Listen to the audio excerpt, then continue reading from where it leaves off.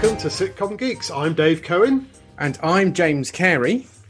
And this is episode 150. And we're delighted to welcome a pair of comedy legends. They've been writing comedy at the top levels, getting on for 40 years now, bringing a string of hit comedy shows, including Drop the Dead Donkey and Outnumbered, which was turned into the movie What We Did on Our Holidays with Billy Connolly, and working apart as well on shows like Shelley and Life on Mars, and their own hits, Bedtime and Jeffrey Archer, The Truth.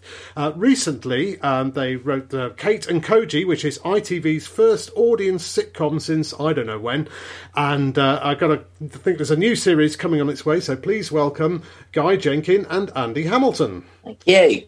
Hello. And I want to start really by asking you each, when you were growing up, what were your favourite shows? Galton and Simpson, Steptoe and Son probably was the one that most influenced me, that I'm admired and laughed at.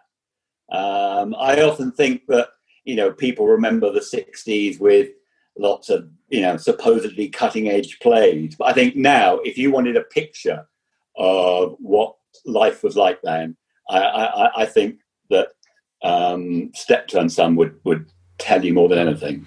Definitely, that's definitely one of my all-time favourites. And Andy, what about you? Well, I would also put Steptoe and Son at the top of my list, actually, as the sitcom that I first remember watching and getting hooked to. And yeah, because it works at so many levels. I mean, it's very funny and the characters are brilliant, but it has so many layers to it. And so I think that's sort of like the masterpiece of British sitcom. But funny enough, I do remember watching Hancock on TV, because I remember my mum and dad were kind of addicted to watching it, and I was allowed of watching him, and I was given the script of the blood donor. There's a book of Hancock scripts that had the blood donor, the one about the Bowmans, the radio ham, and I remember getting really into that. So Galton and Simpson would be they were my earliest influence as well. Yeah. So, and how did you guys actually meet up? We met. Well, I think the very first time we met, Guy wrote a show, which was being a sketch show, a review. It was being performed in Cambridge, and I left because it's hard to believe I'm a bit older than Guy. I know that's hard to credit, but so I came to see the show, and then I think we had a chat, and afterwards I said I'd started writing on Weekending, and I think we had a conversation about whether he wanted to go with that, and I said, well, look me up when you come to London, and then Guy did come to London, and then he was looking for somewhere to stay, and we had a tiny room in our house, the house that I was sharing with 5 others, and it probably was illegal to put someone in that room because it was so tiny and it had no windows. But Guy moved into that room, so he was in our house. So that's my memory of it. Is that right, Guy? Is that roughly? Yeah, right? I think so. I mean, I actually, thanks to you saying that, I spent quite a lot of my third year at university sleeping on people's sofas up in London and writing for Weekending, which sort of seemed just more interesting than my degree at the time. And and then you said you had a room. I had no idea where Herne Hill was, but I understood it was in London, which was just about right. So, I took the room. So you began writing for Weekending, when you were 19? Oh, I can't remember ages. My third year at university. Yeah. Okay. And so was that really how you kind of got? Well, you were both at Oxford University, is that correct? Another one. Of course, yes, you were at Cambridge. I remember you were at Cambridge now because you were in a group with Paul Mayhew Archer that wasn't Footlights, if I recall. Is that correct? Yeah, we were in the nattily named Cambridge University Light Entertainment Society. Yeah, it was a charity that did shows for children's homes, prisons, old people's homes, people who couldn't get away, basically. We did show them, but it used to fund itself by putting on the odd commercial review. Yeah, Paul Mayo Archer was the funniest man in Cambridge. I mean, he was an astonishing stage performer. He doesn't do so much of that. And although he has got a show at the moment he's touring with about Parkinson's, but no, he was an amazing performer. Yeah. My question is, when you first sort of met and started doing comedy, how did you, because it's almost like being married, isn't it? How did you kind of fall in love with each other? What did you like? Because I'm in a writing partnership with another guy, and I think I'm lucky to have him, and he's lucky, and he thinks he's lucky to have me. Yeah. Because we're both good at different things. What initially, why did you think the other one was a good fit for you? Or I guess you don't really think about these things at the time, but looking back, do you have any thoughts? We never really made a decision that we're going to write together. We worked on various shows. I think notably Who Dares Wins, which was a sketch show where the writers used to sort of pair up in lots of different partnerships. And I suppose we really enjoyed writing together. Had the same sense of humour and eventually actually started formally writing together. But it was, if you're saying it was like a sort of falling in love, it was a very long friendship that eventually. Yeah, we drifted. We collaborated so much, so often on other programs, and then we sort of. I think the first moment where there was literally a Guy Jenkin and Andy Hamilton credit on something was we were writing an episode of Shelley, and they wanted to do a Christmas one, but it was a question of who would do it, and so I think we thought, well, why don't we, do it together? So we did. I think that's right, isn't it? I think it was the first time we were joined. Yeah, I've forgotten, but I think you're right. Yeah. And we were both very punctual, which is very rare in writers. Yes. So that was a plus. I think I can't think of anybody else who would have turned up on time. So that was our biggest asset. I came to BBC Radio in about 1983, and you were just known as the legends of writing, who'd written everything, and your names were always kind of mentioned in hushed tones, and we wondered who were these gods. And then you used to kind of come in, Andy. I remember particularly you loved coming into the writers' room, and also I remember you doing that a lot at Have I Got News? That you just love to kind of come in and chat about the news and whatever, really. I think we both like chatting about the news, don't we, Guy? We both like getting if we'd have written a lot more if we hadn't chatted about the news so much, frankly. But no, we do. We've got that interest, and I suppose the experience on weekending where you had to write a lot of stuff very, very quickly has kind of informed quite a few things we've done since then, obviously up to Drop the Dead Donkey and Election Spy, Power Monkeys, the election shows we did. So it's something I suppose we like. Looking back, weekending, if you were going to design a show to train writers, it was pretty perfect because the sketches were a maximum of about 1 minute 40 was about the maximum length, wasn't it? And they had to be about something.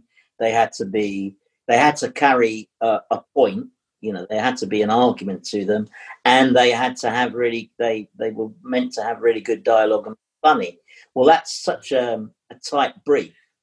To have that as our grounding, I think, was hugely valuable. And then there was, you would have had this as well, Dave. There was a procession of producers, but some of the producers were really good at pushing you to try and make something a little bit better. So I think we benefited from that sort of slightly sort of not perfectionist, but sort of purist attempt to get it as good as you can, And we kept working with some of those producers for still are, in fact, in many years. So that was two things we often say to writers who are starting out, and we name certain movies like what we did on our holidays, or Wallace and Gromit, and Madagascar, Arthur Christmas, Alpha Papa, whatever. And what links these movies? Well, they were all written by people who started out writing one-line jokes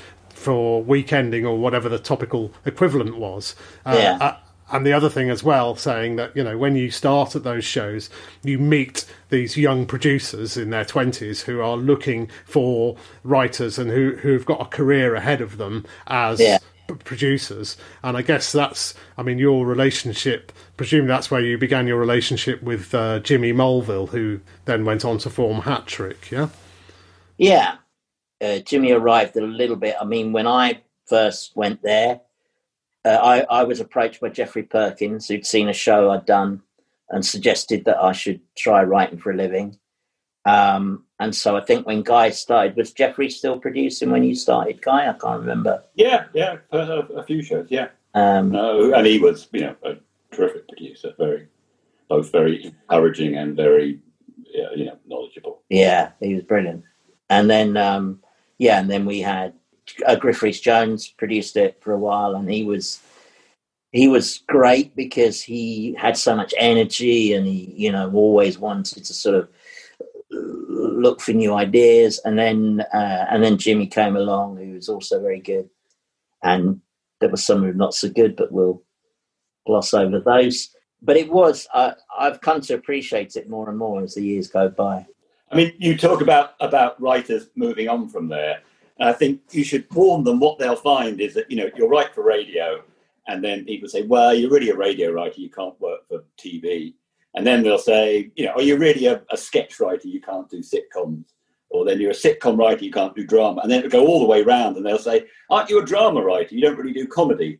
You know what I mean? So you people can then tend to get pigeonholed, but you can move from one thing to another. As Andy said, the discipline of writing tight, short sketches in a short time, I think is a fantastic start for most writers. There'll be some who aren't suited to that, but I would say that it's kind of evident that now lots of writers are coming through lots of other different places. And so I read an awful lot of scenes in sitcom scripts where it's quite clear the writer doesn't know how to write a scene. And a scene is basically a sketch, isn't it, with a beginning and a middle and an end. And so people are kind of accessing and coming into sitcom from all these different places. And that sketch work, really does give you the nuts and bolts of it. I think part of the problem might be that quite a lot of, and to some extent, TV executives were responsible for this. They became obsessed with writer performers. And the problem can be with writer performers is they're really only interested in writing something that enables a performance. So that's what interests them, is a piece that can give them a platform for a performance. And not many of them also have a kind of strong editorial muscle whereby they say, right, what's the core of this scene? What's it about? How do I drive it? So I think that may have created a sort of slightly scruffy, overlong kind of style of writing in some people, yeah. There are brilliant exceptions, we should say. Phoebe Waller-Bridge or somebody much, lauded. But, she may have started as a writer-performer, but she is a brilliant writer. Yeah. Yeah, and I think that also when you are a performer, you're extremely good at being yourself, or that character that you've been playing for years. But I know I think of a show like Bedtime, which I remember, which I think you had like James Bolam was in that, and Timothy West I remember in that, and just that there seems to have been less of a sense that of these people working in comedy, and do you think it's more that the writer performer became such a big thing that the sort of TV executives preferred that? It's almost like going for newspapers going for opinions rather than news. It's sort of quicker and cheaper, but not so good in the long term. Well, I suppose it's sort of easier in some ways, isn't it? You find a writer performer, but it'll swing back again, I'm sure. Like all these things do.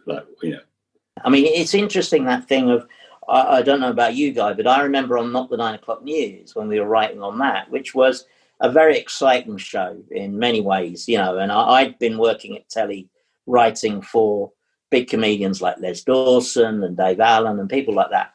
And I was enjoying it up to a point. But the moment where I really started to get excited was when Not the 9 O'Clock News started. And I remember walking into the office of the producers, John Lloyd and Sean Hardy, one day, and I'd written this sketch, and I said, well, I've written this. I said, I like it, but it involves filming with a lot of dolphins. And, on all the other shows I'd worked on, I knew that wouldn't be countenanced. And because they were new and they were, they were keen, and they said, oh, yeah, we'll have a go at that. So we did. We filmed it. And that was exciting. But I do remember on that show always hoping that my sketch would be given to Mel and Griff rather than Rowan. Not because Rowan is a brilliant comedian and a terrific comic actor, but something used to happen when you gave sketches to Rowan, which was that somehow the idea would get slightly bent in order to facilitate a comic performance from Rowan. And it would always be very funny, but you kind of look at it and you think, well, what you've got there is a great performance, but it's not as good a piece. It's not, the sketch is not quite as perfect as it should be. And I think that's as writers, what we've always craved is actors who are brilliant technicians in comedy, and there are luckily we are quite rich in this country. I work with an American writer quite often, Jay Tarsis, and he always says, you don't know you're born. He said, over here you have so many brilliant actors with high comedic skills, and he said we don't have that, and he felt they didn't have that then. So but I think that was always the kind of the weaponry you're looking for is actors who just have a natural ear for comic dialogue and who instinctively understand where the joke is. What was the sort of journey then from that you worked a lot on weekending and you'd done a lot of topical comedy, and it sort of almost feels like a natural progression towards Drop the Dead Donkey. But how did that? How did you progress to getting that on air, and then through the various series? Well, we came up with the idea, which. I don't know. I think we tend to go with ideas. I mean, a huge number get discarded, but just occasionally we have sort of two ideas that are very similar, and I think that was the case with that and Outnumbered, and then we kind of managed to fuse them somehow. And initially we wrote a pilot for the BBC, and we said, look, it's got lots of topical jokes in it. We'll write it as if it's for, I think it was a week in April or something, and we'll say we'll write it as if it's for that week. So you read it, and then you'll get the impression of it being a topical comedy. And 3 months later, they hadn't read it. They finally did, and they didn't want to do it. But then they said. I remember the response. It was, well, it's quite good, but we don't think the topical stuff works, was what they said. Actually, I missed the comic line there. And was that because also it wasn't April anymore, or was it because they just didn't like the topicality of it? They hadn't read it on the day. We said to them, we'd even rung their PAs and said, can you make sure they read it today, because they've got to imagine that it's going out tonight. A script that they've presumably paid a few £1,000s for. No. Well, you see, that was the mistake, because me and Guy, as you can imagine, we were a little bit miffed when we got that response. And the one thing they had forgotten to do was conclude a contract and pay us. So that meant we were completely free. So we just thought, right, so we just took it away immediately, and we went straight to Channel 4. And Seamus Cassidy, I think he commissioned a script within about 72 hours. And in fact, he commissioned 3 or 4, was it, Guy? And then he extended 3 or 4 to start with, and then 10. Yeah. I mean, which is an extraordinary leap of faith. Yeah. Well, at that point, you're sort of saying, make it stop, aren't you? No, it's brilliant because we had a lot of characters and we knew that we would need a lot of shows to establish those characters. But, but that was the contrast between that sort of dithering at the BBC and a very... I mean, in those days, Channel 4 was, could be very fleet-footed, and so that was how it didn't end up on the BBC. And the other thing they gave us, which was brilliant, was they gave us an off-air pilot. So we did a full show with an audience, and which was never going to be broadcast. So that, we knew it was going to be quite a difficult thing to work out how we fitted in the topical lines. It's going to be difficult for the actors. Some of them haven't worked with an audience before and everything like that. So, I mean, that really helped us, I think. That was, very far-sighted. And it gave Lydia Oldroyd, the director, a chance to... She had lots of really original ideas for how to shoot it, to make it look more original. And it gave her a chance to try those out, and perfect them. And so that was, off-air pilots. I mean, they're very rare nowadays for economic reasons mostly, but it was invaluable, yeah. I'd be really interested to know, because obviously by this point you were quite experienced of lots of different genres in comedy. I'd love to know what you learnt, particularly writing that first series. What was there stuff that was unexpectedly hard, and was there stuff that actually you thought would be hard and wasn't as hard as you thought? Oh, I can't remember what I was thinking. Can you, Guy? It's all those things are all a bit of a car crash because you're just dealing with the next thing. And I think we became much better at fitting the topical material in. Yeah. In scripts, rather than saying they now talk about what's in the news. You would have a plot that hinged on something in the news, and you would fill in the news story, and so that kind of made it mesh much better. And you, of course, as you'll know, with any series, it's much easier to write when you've seen the actors do it, because you can use their skills, you can see what they're brilliant at, and then you can try and work it that way. So I mean, we both knew our way around production, so that side of it we were well versed in, and we did briefly have our own independent production company, and we made a pilot for the then recently franchised Central TV. And although that pilot failed because one of our actors fell off the wagon rather dramatically, that probably wasn't the only reason, but we learned a lot from that. I mean, and crucially, the thing we learned was that we didn't really want to run an independent production company. So when Hat-Trick was formed, we knew that Denise O'Donoghue was a brilliant deal maker and administrator, because she co-produced on Who Dares Wins. So we kind of thought, well, let's use their expertise, and then we can concentrate on the show itself. I think writers like the idea of having lots of power, and we look at America and go, showrunners seem to be in control of absolutely everything. Yeah. But then again, you are opening yourself up to an unbelievably large number of boring meetings looking at spreadsheets. Yeah. And you've got to think to yourself, is that really what you want? And you guys kind of looked into that abyss and sort of stepped away from it by the sounds of it. On Drop the Dead Donkey, we were producers who went through the budget line by line, and really looked at the nuts and bolts of it.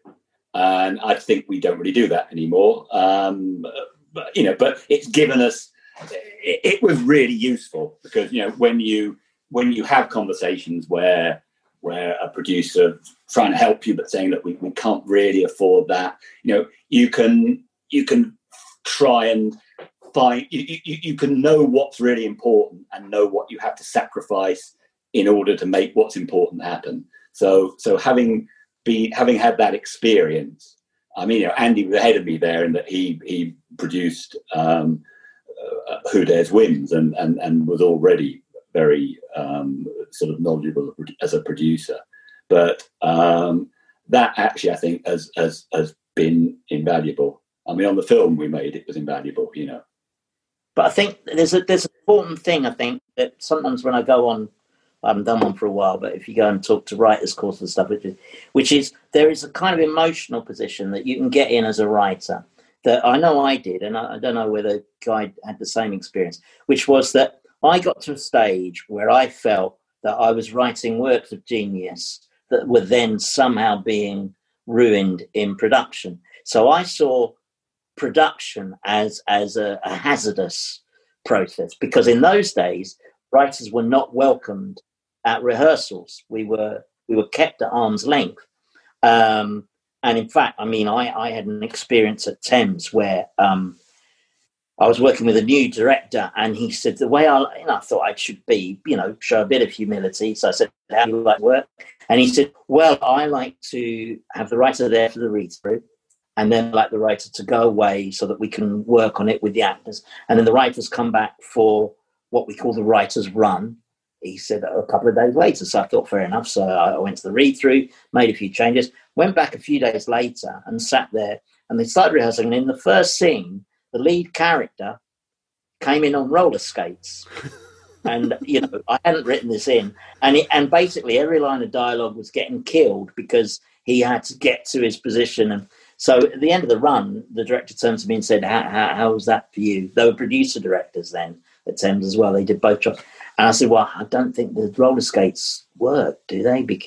And I said, I think it just doesn't work. And he looked at me and said, well, they've learnt it now. And I think that was probably the moment where the thought started to crystallize in my mind.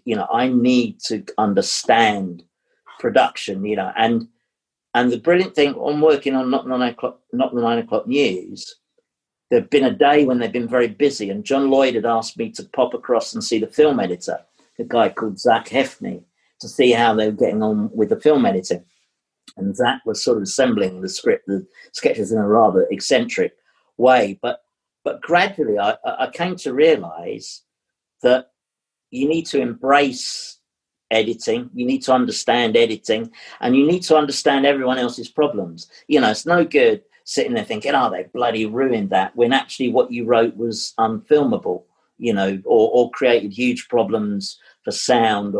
So I think what the fact that we by then got backgrounds in production was we did understand problems when someone comes to you and says, that's terribly difficult. Is there another way of doing it?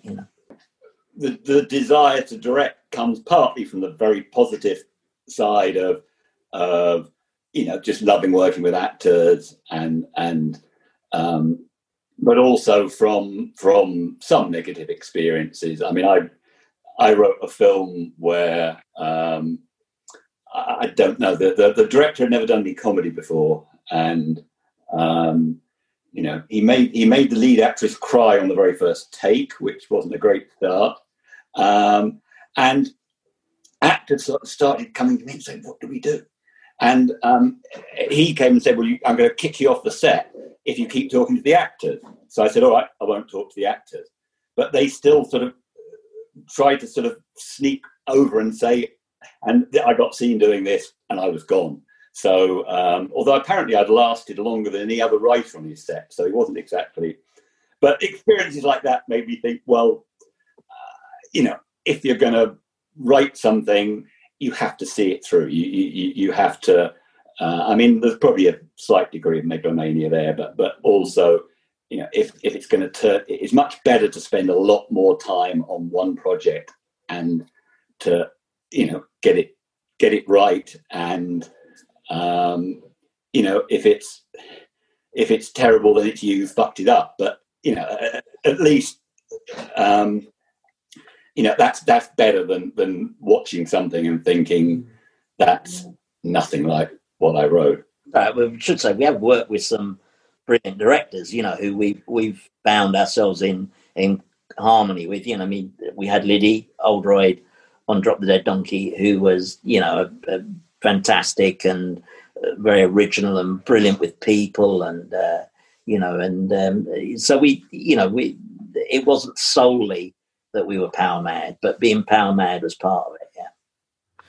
But then I remembered that you had done a lot of directing, but I'd forgotten about the producing role as well. And it does seem quite a lot of writers, very successful writers, who then go on to produce and direct, move away from writing. But you guys have kind of stuck with it. Would you say, does it always begin and end with the writing for you?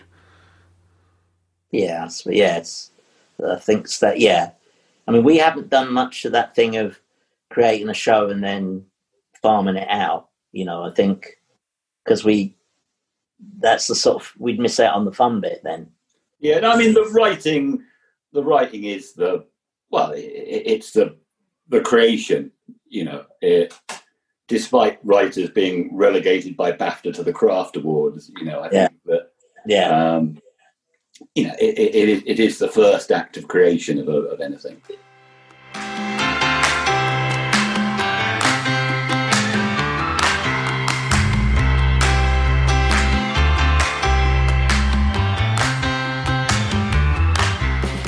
Hello, James here. Hope you're enjoying this classic episode for episode 150. Sorry the audio is a little bit scrappy in places. We had hoped to record this interview in person, but the pandemic? Yeah, well, that. Anyway, you didn't really think we'd get through an entire podcast without mentioning Patreon, did you? Actually, after 150 episodes, Dave and I would like to thank Patreon members for keeping us on the air. Without you guys, we would almost certainly have packed it all in by now, but that special relationship we have, as well as a few dollars a month, really helps us keep going. So thank you very much indeed to our Patreon subscribers.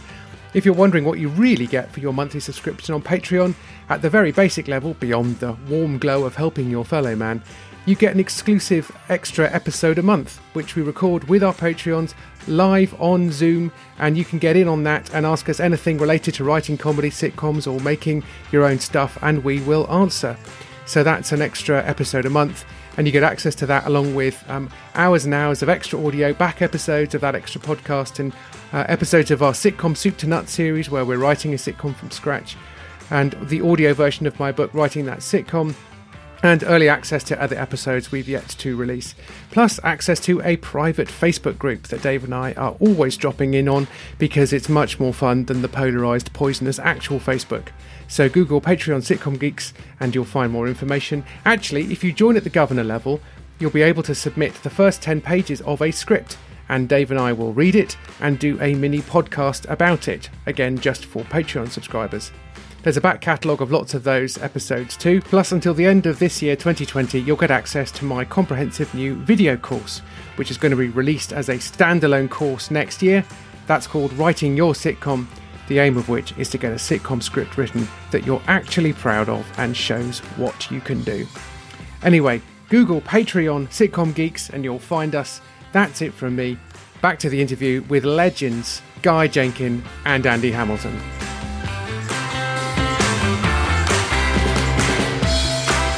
But presumably you notice a very big difference writing for radio compared with writing for TV, and did that was that kind of part of the issue when you first started going into TV writing?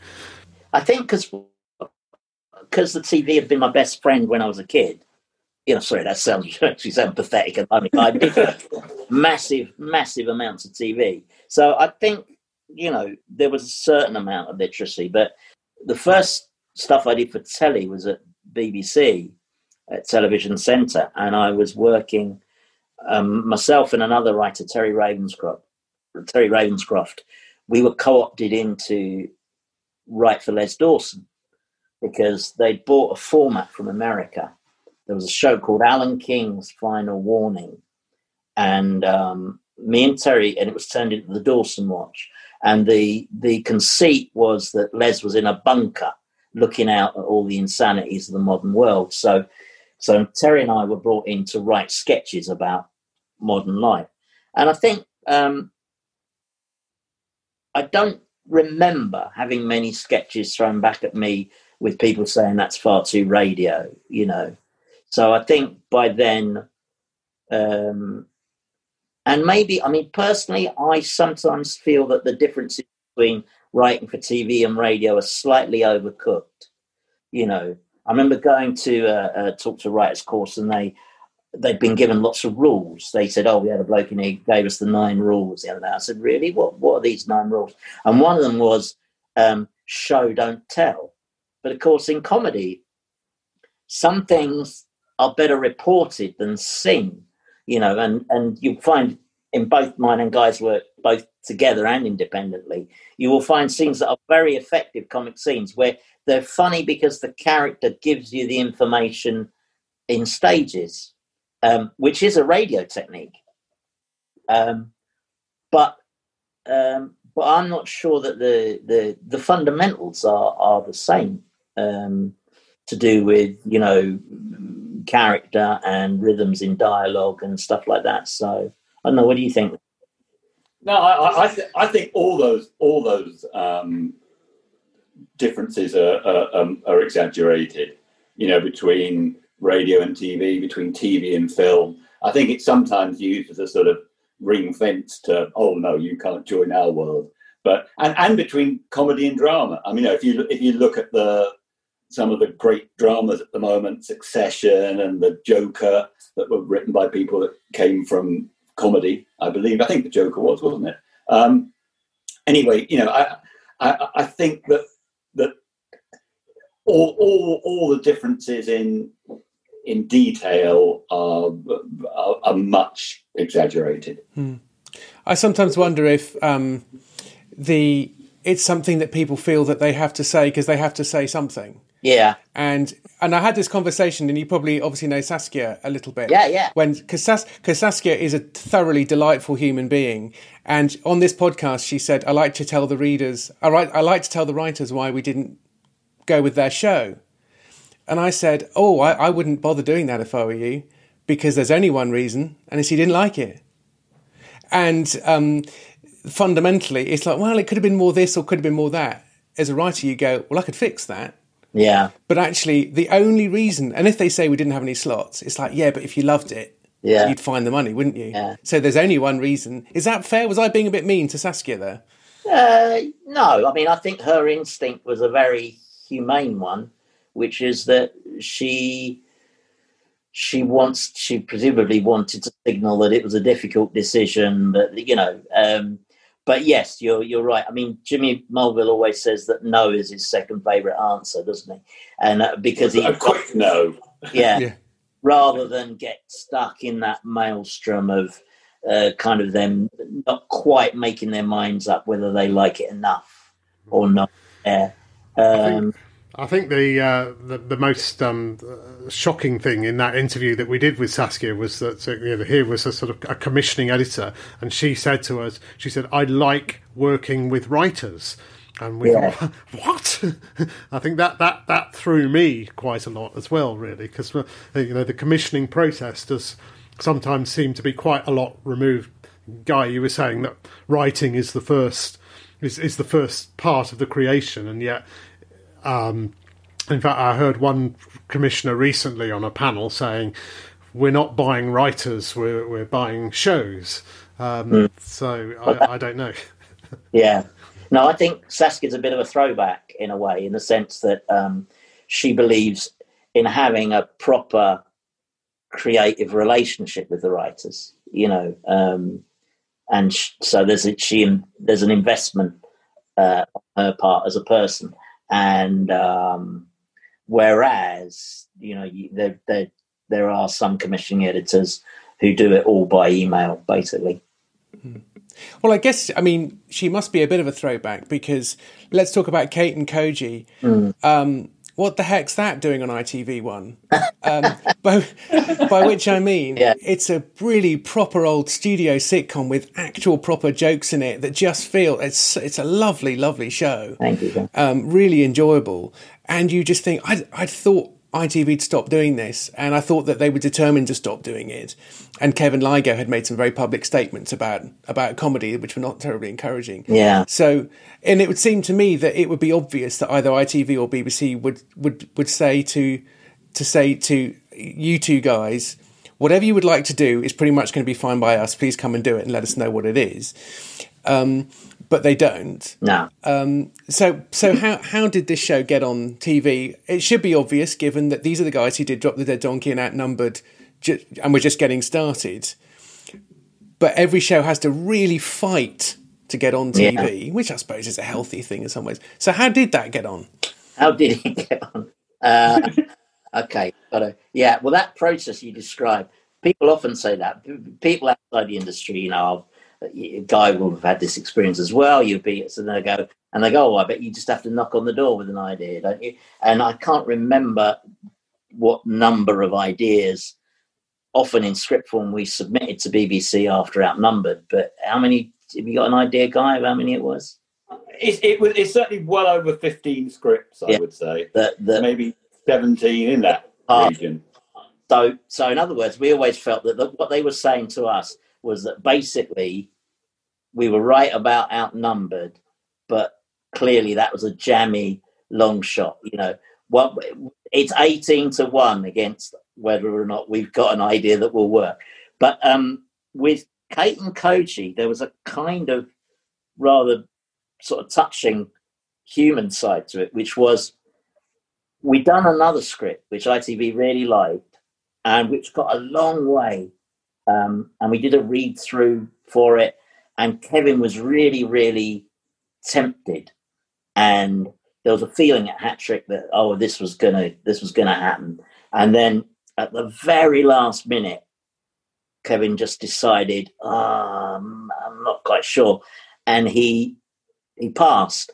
And we were having a conversation about it, and then we just thought, well, we sensed that there was maybe a little bit of guilt about it. So don't say this in public, Andy. Don't put that on the record. That's the sort of thing. I think Saskia particularly really liked that script, and I think had really wanted it to happen. So I think it was me being sort of maybe the more cynical individual. I said, we might as well bung something in, and just see. So we submitted Kate and Koji, and it was a bit of a Hail Mary in some ways. But then I think because we had the idea of putting Brenda in it and giving them a little bit of anchorage and security, and luckily Saskia loved that script as well. So she was very up for trying to run with it. And then we had some quite funny meetings with Kevin, didn't we, where Kevin was almost daring himself to sort of take the plunge, wasn't he? And then he was kind of rehearsing the ups and downs in front of it. But he did. So we should point out that we when Andy said we chose Brenda, I mean, we didn't do that to get it on ITV. No. We did that because we worked with her, and when that idea of her came up, we just thought, so she's perfect for this. Yeah. And we'd always wanted to work with her again. Yeah.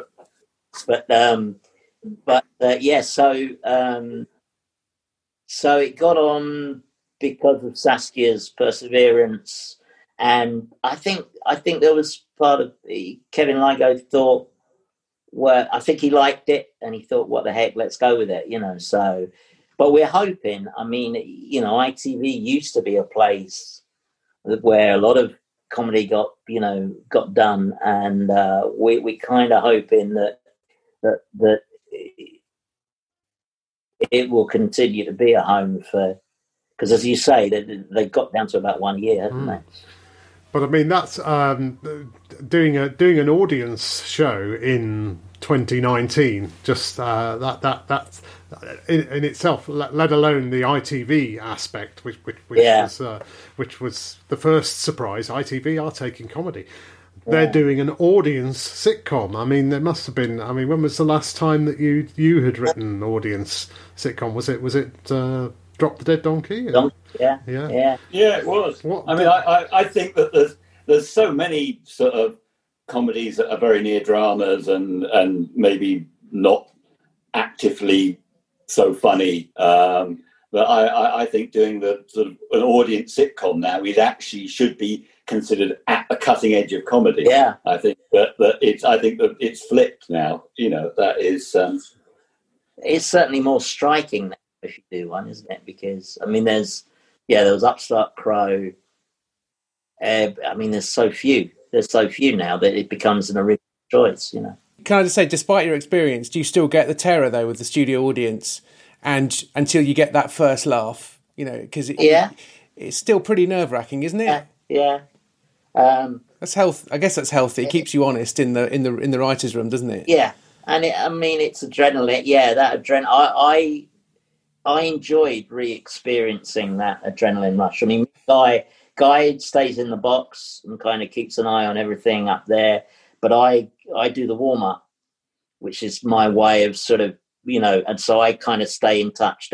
So I get a very real sense of the audience, and when we were doing the first one, I do remember thinking, I've really missed this feeling of lots of attentive souls in the audience. The lights go down and suddenly you can feel their engagement, and so watching them do that first scene in front of an audience was a great buzz, and a really great tonic. You just thought this is the appeal of doing an audience sitcom. Yeah, I mean, that a week building to a performance is terrific. I mean, I suppose it takes you back to almost doing stage shows and things like that, stage reviews. So there's sort of that on the positive side, and I think the audience it keeps you honest about being funny. Yeah, because you can't write 4 pages where there's not a joke that the audience will laugh at, because it'll sound very odd. And it is a wonderfully, I mean, all filming is collaborative, but on a studio day, the level of problem solving just goes through the roof. If the cast and crew are all really united and there's a good atmosphere and they're working together, you look at the ground that gets covered in one of those days, and the problem solving is so, when you come off afterwards, if it's gone well, the cast are obviously pleased, it's gone well, the show's gone well, their performance has gone well, but also the crew as well. It's a performance for them. If a boom swinger has got some really difficult boom swing the length of the set and he's made it on the night and he didn't make it at the dress, that's so you can feel it in the bar when you talk to the crew. You can feel that they've also been involved in it. Like Guy said, it's like a theatrical event. Yeah. Do you think, and would you like to be pitching more audience sitcoms now?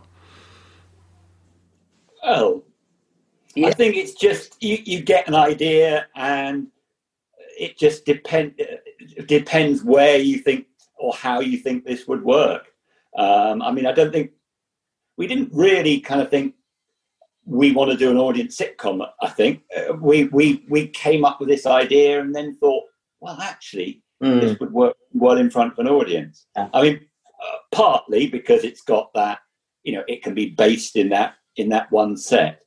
But I think possibly also because it has got a little bit of political edge, and somehow that it kind of, I mean, disguises it is the wrong word, but you don't, I think you certainly would never feel you're being preached at in an audience sitcom, because there's laughter there.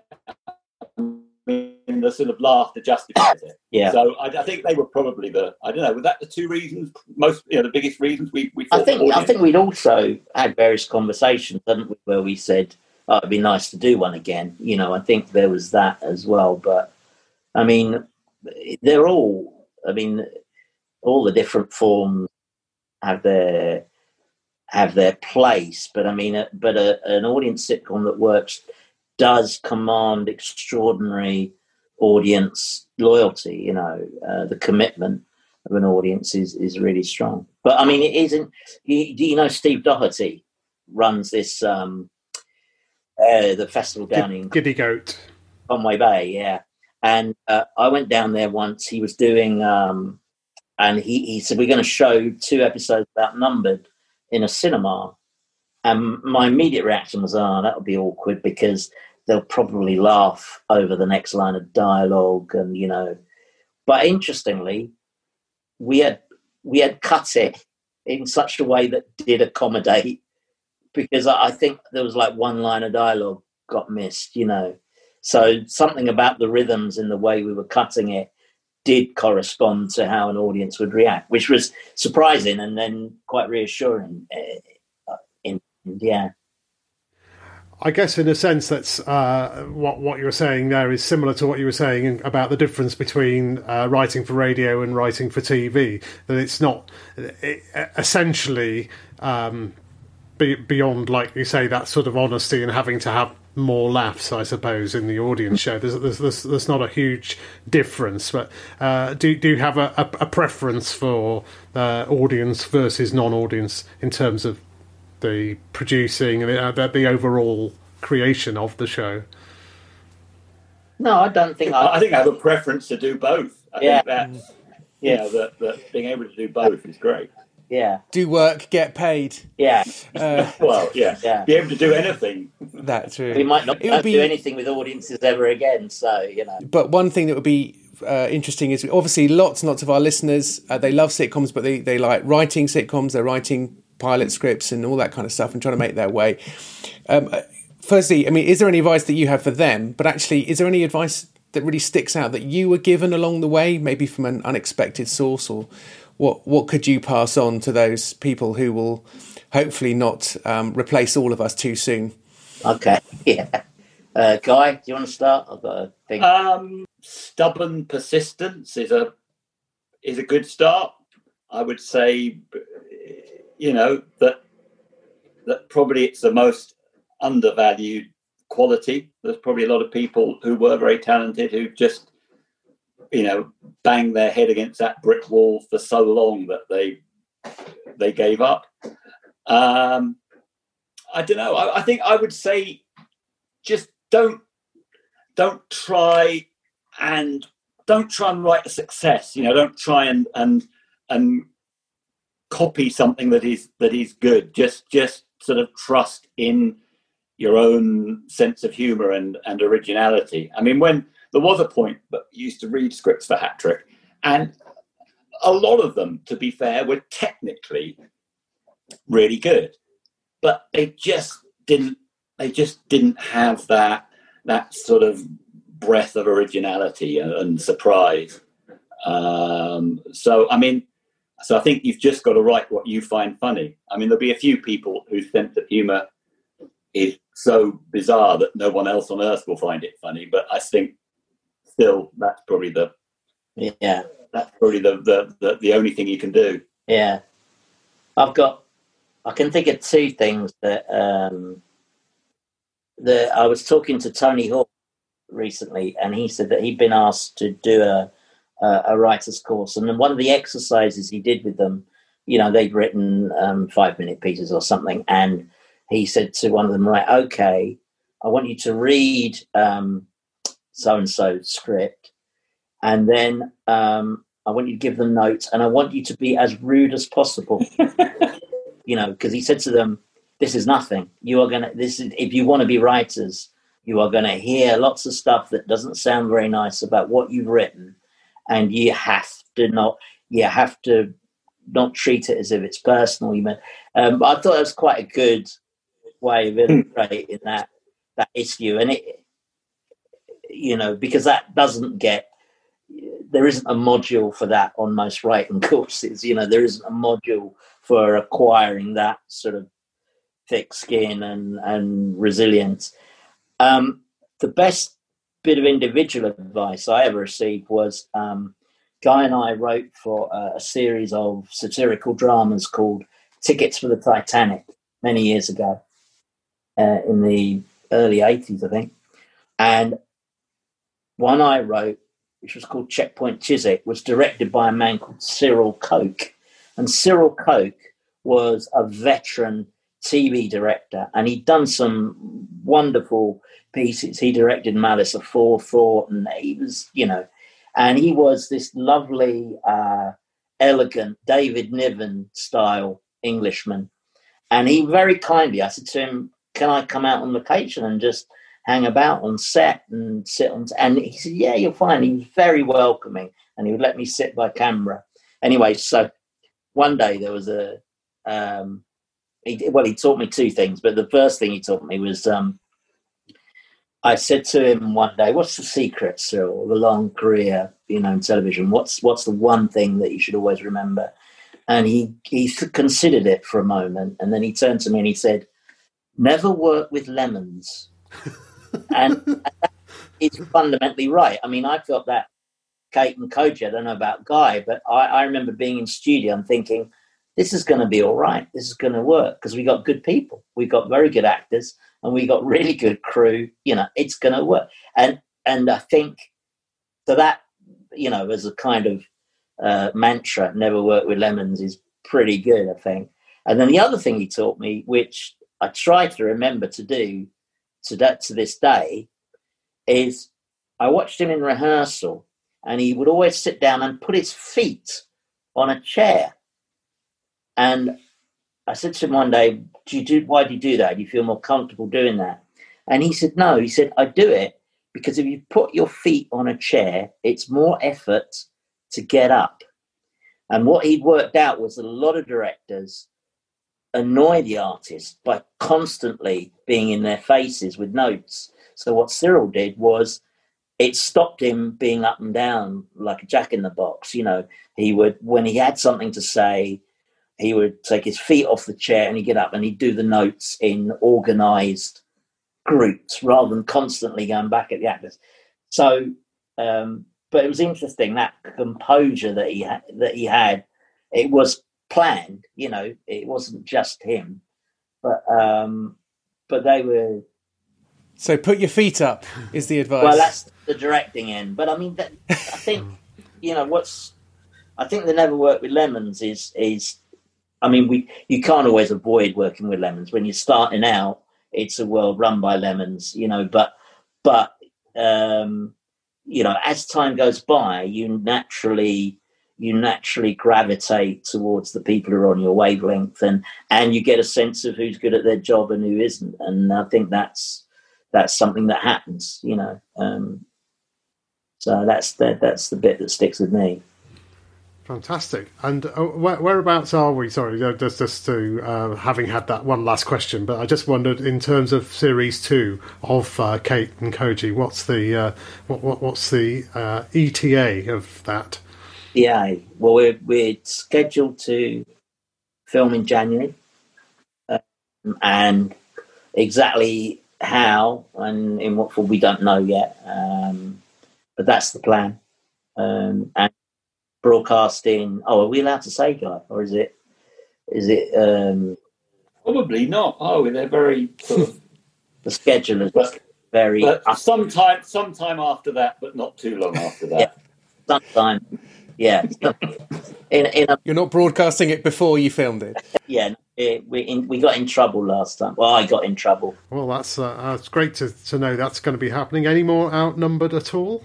Well, I don't know. What did we say? We said that. We said as a joke, I think, in a very early series that we might stop when Karen gets married, but I suppose she could now.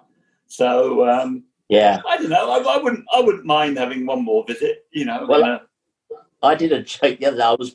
I was plugging a book on a local it was on Good Morning Television, and they asked me that question, and I said something along the lines of, yeah, well, we probably will, pop in on that family, and we'll do an episode where Karen's in prison and they go visit her and stuff. And he didn't write me afterwards, but I just went. I just thought, is there that? But yeah, we hope to do some, to drop in on the family, but it's, it's finding the moment. Okay, well, that's been absolutely fantastic, illuminating time that we spent with you, and I'm amazed that you've actually found the time to talk to us between the writing 17 scripts that get rejected by the BBC in that time. But it's been great, and we really appreciate having you on the show, and thanks very much, and all the best for the next series of Kate and Koji and everything else that's coming up. And so I'll say goodbye. Thank you, guys. Thank you very much. Thank you. I hope you have a good, another 150. My goodness. It's the next 150. We'll bring you back for episode 300 when Karen's just getting out, having served life,